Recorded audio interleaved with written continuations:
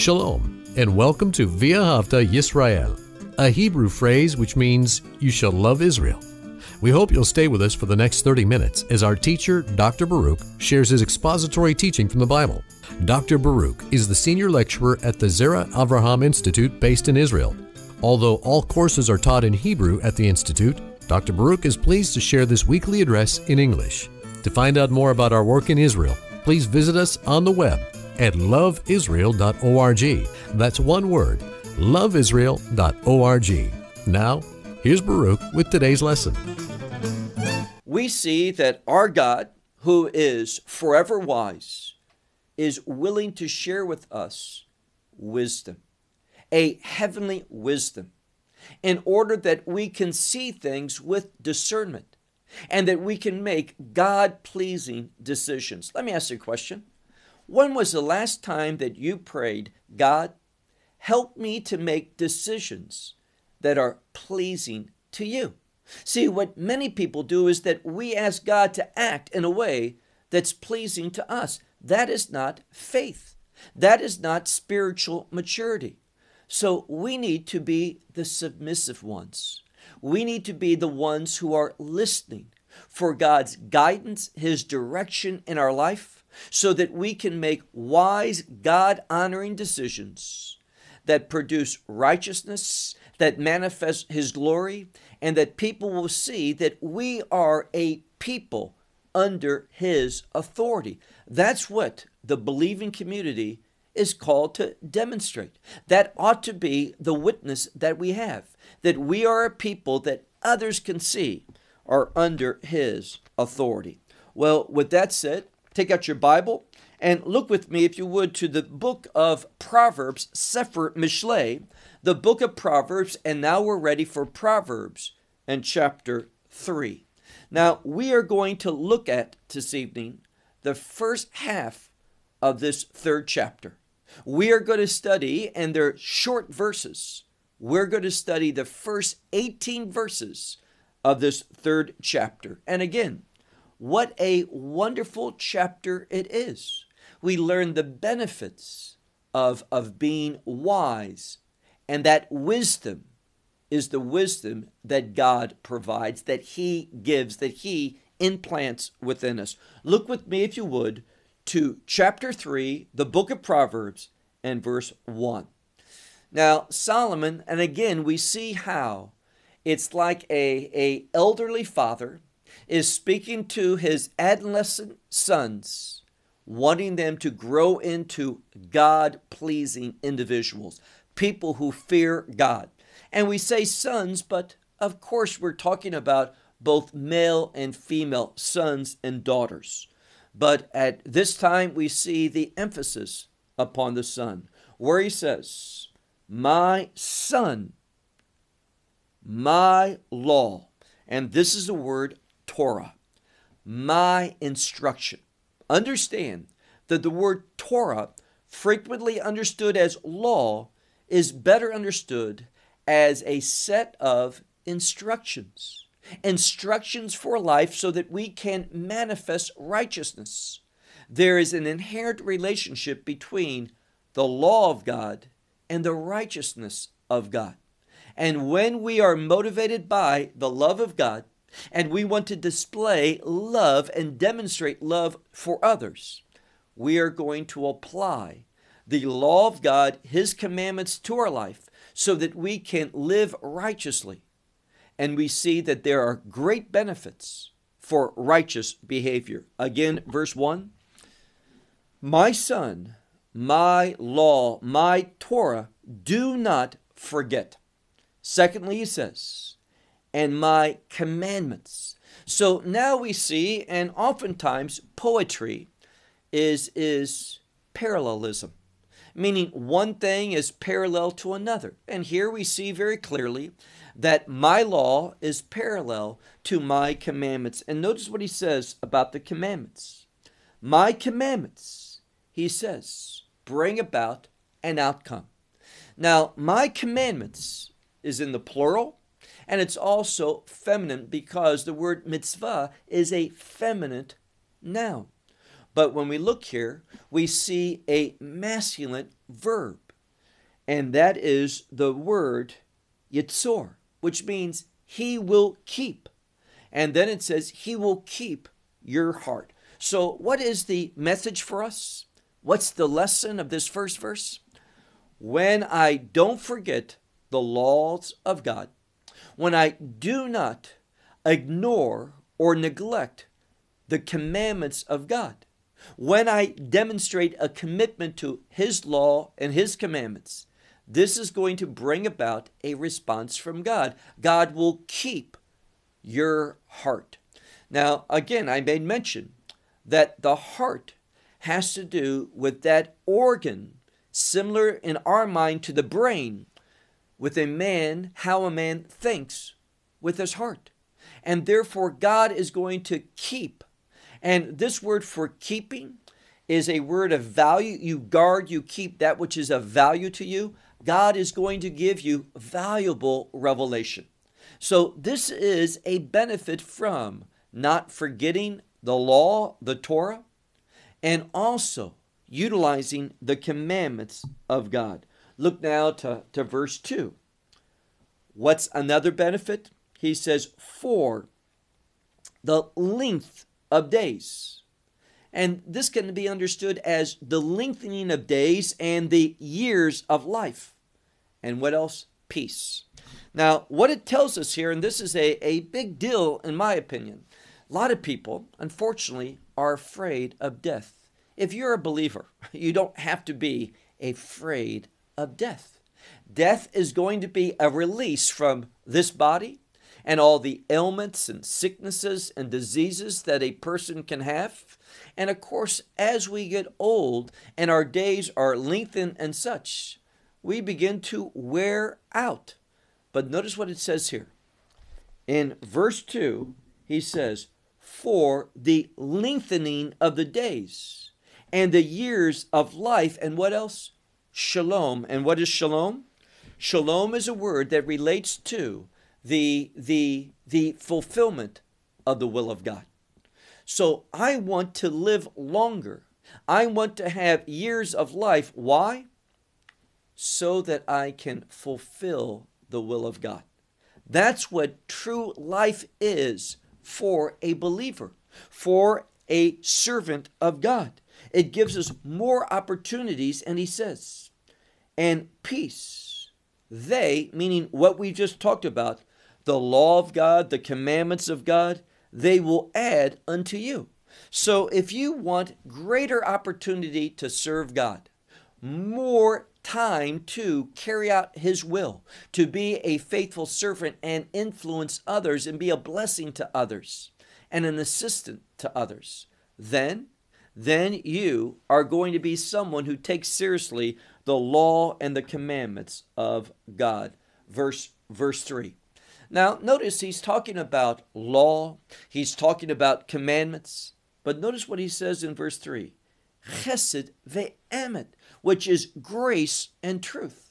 And this word for grace, just as well as the Greek word charis for grace, relates to the will of God. I'll talk more about that later. Where he says, grace and truth do not forsake you. Don't have grace and truth that they forsake you. But rather do what? Now it's in the singular because grace and truth, although we see two things being spoken of here, we find that they worked together.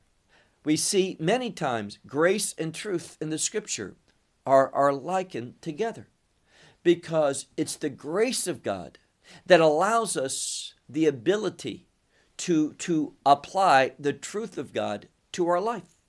It is a wholeness or a holistic approach to life when I utilize God's grace and his truth for his purposes. So he says, this one, he will not leave this grace or this truth. Don't allow them to leave you. But do what? Bind them upon your throat. And what else? Inscribe them upon the tablet of your heart, which means you need to be thinking of them, inscribing them in the tablet of your heart. and also speaking them. So we should be individuals that speak frequently about the commandments of God, meaning discuss them. Have them to be the subject of our conversations with others. How to apply them. What do they mean? Speaking about the law of God is a desirable thing, and it has great benefits to it. Verse 4. What are some of the benefits? It says, and he will find grace. This is another word for grace, chen. Umatzah chen, he who will find grace. And what else? Sechel tov. Now, sechel is a word of intelligence. Some will say it's common sense, but it's not common at all. It is unique. This type of intelligence is an outcome from a person who seeks the revelation of God, his illumination, his wisdom, his understanding, for the purpose of carrying out the will of God. So he will find grace and good intelligence in the eyes of God and also man. So what it's saying here is that this one who does what is said here in these first few verses, he is going to have a great testimony in the eyes of God. That's important, but also he is going to find favor with man. Others are going to see him for who he is, and that is an obedient servant of God. Someone who's operating not according to his own thoughts, his own desires, but someone who is displaying the will of God in his life. Now let's move on to that fifth verse, the one that was our call to worship for tonight. I mentioned that I just wanted to translate it very simply for our call to worship, but speak more about it now as we study this verse in greater detail. Well, it says, Betach el Adonai. Now, the first word means to trust. Trust, and we would say in the Lord. That's how I translated it. But when I look at it, it's not the word in, but it's the word el, which means to or towards. And what it's trying to tell us is this. When I trust the Lord, I am going to be, that trusting is going to bring me into his presence. It is going to draw me near to him. So literally it says, trust to the Lord with all your heart and to your understanding. Do not rely or do not lean. Now, when you rest in your own perspective, how you see things, and you do not seek and rely upon the instructions of God, the wisdom of God, the counsel of God, the guidance of God in your life, what are you going to be? You're going to be deceived. Do not lean on your own understanding, meaning don't build your life upon your perspective, how you see things. If you're going to have discernment, that is the ability to discern things correctly and make God-pleasing decisions, then you're going to have to trust in the Lord. You're going to have to be drawn into his presence, and that intimacy with God is going to bring about a change. Verse 6. In all your ways, acknowledge him. And of course, that him is God. Now, what does it mean to acknowledge God? It means to realize that he's watching. Realize that God is watching for a purpose, because the decisions that you make will bring about a response from him. Now, a great example of this is the Torah itself, because the Torah consists of blessing and curse. God's looking at you to see if he's going to bless you or curse you. If you're going to experience life, that abundant life, or you are going to experience death, meaning you're going to bring an end to things. So God's looking to respond in your life, to act, and he's going to do so based upon the decisions and the actions that we take. So he says here, look again at verse 6. In all your ways, acknowledge him. And again, what's the benefit? And he will straighten your ways. He is going to give you insight on where to go, what decision to make, those things to do, those things to flee from. So acknowledge him. Acknowledge that he's there. Acknowledge his ways and his purposes in your life. And he is going to move to make straight, meaning he is going to, and some have said this, making straight is akin to making your life efficient. See, bad decisions are very wasteful. Bad decisions, for example, can be financially harmful. They can be relationship harmful.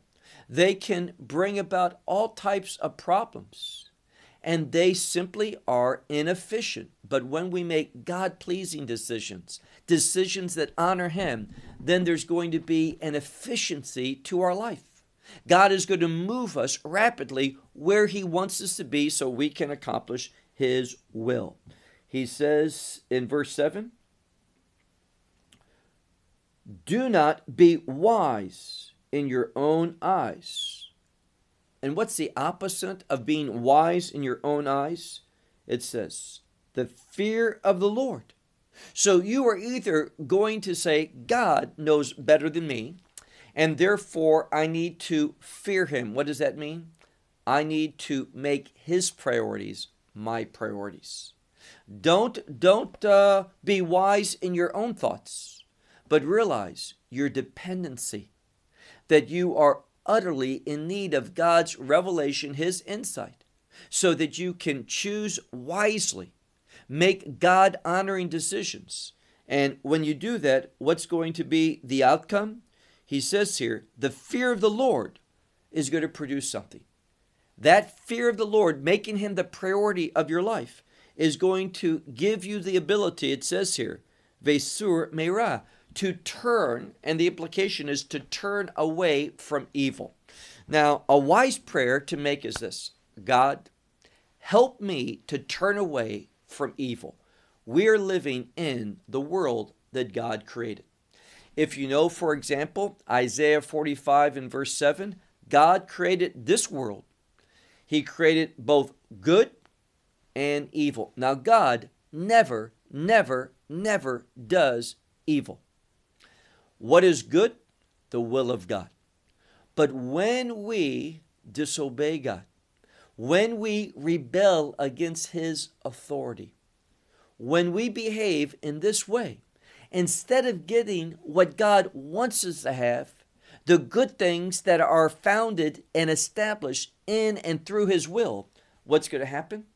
We're going to get that which he never wanted to give to us, but because of his righteousness, his faithfulness, because of the spiritual laws that are in work in this world, instead of blessing, like I said earlier, he's going to curse. He does not have cursing as his will from the beginning. God loves. Who does God love? He loves all people. Who does God want to bless? God wants to bless all people. Is all people going to receive God's blessings? No, they will not. Why? Because of poor decisions, because we violate these spiritual laws. So look again at the scripture. It is when you have the fear of the Lord, you're giving him priority, that you will in fact find the ability, God's going to provide it, so that you can turn from evil. Verse 8, more benefits. It speaks here about how healing, and this is a holistic healing. What do I mean by that? Healing in the fullest sense of this word. And it says here, healing shall be to your navel. Now, it's giving an example when a child is in the womb. The navel is kind of the cord of life. It supplies so much to that baby in the mother's womb. And it says here, when we demonstrate the fear of the Lord and we turn from evil, then God's going to respond by healing, restoring, putting things in order, and he is going to provide for us just like a child receives that nourishment from the umbilical cord. And it says, and a saturation. Now, some Bibles will say strength, but it's literally the word saturation for one's bones, meaning your bones. And what are bones in the Bible? They are strength. They are the foundation. They speak of stability. They speak of that which hold things together. They are the foundation of life. And what God says is that He's going to saturate our foundation, the essence of our physical existence, with those good things that only God can provide. But in order to be a recipient of that, we have to be individuals that demonstrate the fear of the Lord. Look now to verse 9. Honor the Lord from, and that can mean with, your resources. We have a word here, hon. Now, in modern Hebrew, this can relate to the assets of one's portfolio. You look at their net worth, their investments, we call that a hon. And what God is saying is acknowledge me. Now, when we look here, it says in verse 8, kaved, which means honor the Lord from your resources, from the beginning of all your produce, all the yield. So everything that you receive, we need to honor God with that. And here again, when we do, it is going to have a wonderful outcome in our life. It's putting God first. Look at verse 10. What's going to be the outcome? He says, and they, such behavior of everything we talk about, these characteristics, they will fill your barns, and notice it's in the plural, your barns, they will fill to satisfaction. And also your wineries of the new wine will burst forth. So it's speaking about abundance. It's a word to burst forth with a great abundance. And that's what God's going to do. Then he says, look at verse 11. We have a very important word, musar. We've talked about that word in chapter 1. It's a word that relates to ethics. Now, ethics in English is plural, but in Hebrew, it's singular. It's talking about those types of actions, thoughts, behaviors, values that show one's integrity and that they are an ethical individual. Look at verse 11. The ethics of the Lord, my son, do not despise. And this is a strong word for loathing something. So God's ethical standards, don't despise them, is what's being said. And not as, and we have something here. If we look at this word, it's a word for kind of a splinter, or we can say a thorn. That's the word I was looking for. Coats in Hebrew. Now, when you touch a thorn, what's going to happen? You're going to pull away from that. It's going to hurt your finger and you move back. And what he says in this scripture is this: when it comes to the ethical standards of God, don't retract from them. Don't have them be like thorns to you. He says, but rather, he says, they are his reproof. These ethical things reprove us. We study them. We learn God's ethical standards. And those standards reprove us, meaning they rebuke us. They show us when we are violating what God wants us to do. They cause us to repent and return to that safe location. And where is that safe location? In God's will.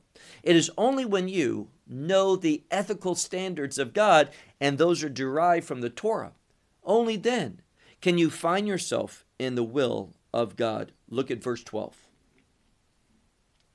For whom the Lord will love. What's he going to do? He will discipline. He will, it's the same word, reprove.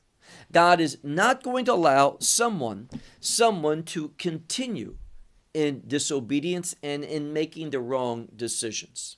Now, recently I received an email, and I had in some lesson said something negative concerning homosexuality. Simply, that's not God's ways. That behavior is an abomination to the Lord. And the email simply asks me, why do I hate people? The person said, you should love all people. That individual is right. We should love all people. And what I wrote back to this individual was this. See, you, out of love, can say that behavior, those decisions that you're making, they are not going to be good for you. It's not because someone hates someone that they say, I want to share with you counsel that such decisions, such actions, such decisions are not good for you. We don't say that because we want to judge someone, that we want to put someone down, we want them to feel bad. It's out of love and wanting to see them embrace God's standards for their well-being. What they do is probably not going to impact me whatsoever, but I am concerned for their well-being. So he says here, for whom the Lord will love, if he loves that person, that love is going to manifest itself with reproving, with discipline, as a father, son will delight. Now, the father, this verse is saying the father, God the Father will do so like an earthly father, discipline his son or his daughter because he wants to delight in that child. Now, you say he doesn't delight in him now? Well, if he is doing wrong things, no. That wrong behavior, that rebelliousness, those violations of the standards and the morals of God, they are not something that should delight a godly father or a godly mother. So we want to reprove our children because we want to see them make godly decisions, and that godly behavior will bring delight, our delight upon them. Verse 13. Ashrei, very important Hebrew word. Blessed are the ones, or happy are the ones. Here it's a man. Happy is the man, or blessed is the man that has found wisdom. And the man who does what? The man who produces, and this is here a word of a yield or an outcome, meaning this. He has wisdom, and that wisdom produces something. What does it produce? An outcome. It's the normal word for a yield. So it's something that is produced, that has value. So he says here in this verse, happy is the man that has found wisdom, because that wisdom is going to cause that same man to produce an outcome, and that outcome is what's going to make him happy. Verse 14. Now, beginning in verse 14, excuse me, the subject is wisdom. And I've shared with you that wisdom in the scripture, we have the word chokhmah. Chokhmah is a feminine word. And therefore, oftentimes wisdom is kind of personified, especially in this book, as a female. So we're going to come across the word her, referring to wisdom, where it says, look at verse 14. For good is her merchandise. Her merchandise is better than silver, and better than fine gold is her yield. Meaning, again, the her is wisdom. What wisdom brings about, the outcome, the result, the yield, the profit. Wisdom bears a profit. And we find that profit is better than silver or fine, not just gold, but this is a word which means the finest of gold. So value, esteem, seek wisdom. And we seek wisdom through the law of God, the commandments of God, the statutes of God, the precepts of God, the oracles of God. Well, let's move on to verse 15. Again, speaking about wisdom, it says, she is precious more than, and I realize many Bibles will say rubies, but as I look at this word, it's the word pearls. Her value, wisdom's value, it's more than pearls. And all your delight you cannot liken to her, meaning this. All those things that right now that you think delight you, those things that you're pursuing and such, apart from wisdom. If you would utilize spiritual wisdom, the wisdom of the Holy Spirit, you're going to find that those things that you are pursuing do not compare to what wisdom will produce in your life. Now, God cannot lie. And I look at this and I see, in my opinion, a promise from God. God is promising the reader, if indeed I utilize wisdom by means of the Holy Spirit, this anointing that he gives a believer to be wise in the will of God, it is going to be more valuable than pearls. And every one of your delights, you cannot compare those things that delight you now with the outcome that comes from wisdom. Verse 16. The length of days is in her right hand, and in her left hand is wealth and honor. Not just wealth, but wealth and honor. So wisdom. Through wisdom, we talked about this earlier when we were in verse 2. Wisdom will give you a longer life. And the purpose of that extra time is to serve according to God's will. So it says in this scripture, look again, the length of days, the lengthening of days is in her right hand. In her left hand is wealth and honor. Verse 17. Her ways are ways of pleasantness. Now, let me ask you a question. Do you like pleasant things? Those things that give to you joy, satisfaction, happiness? Well, what the scripture is saying, and again, God does not lie. Her ways, the ways of wisdom, are pleasant ways. And all of her pathways are shalom, meaning her pathways, the pathways of wisdom, bring you into shalom, that is, into fulfilling the will of God. And then finally, our last verse, verse 18. Etz chaim hi la mazakim ba. A tree of life. Now, remember the context. The tree of life is first mentioned in the Garden of Eden. And that is just what we should have chosen.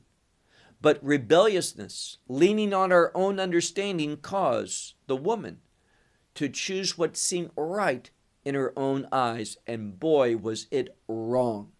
So here it says, verse 18, our last verse, a tree of life is it, meaning is her wisdom, for those who hold on to her, that hold on to wisdom.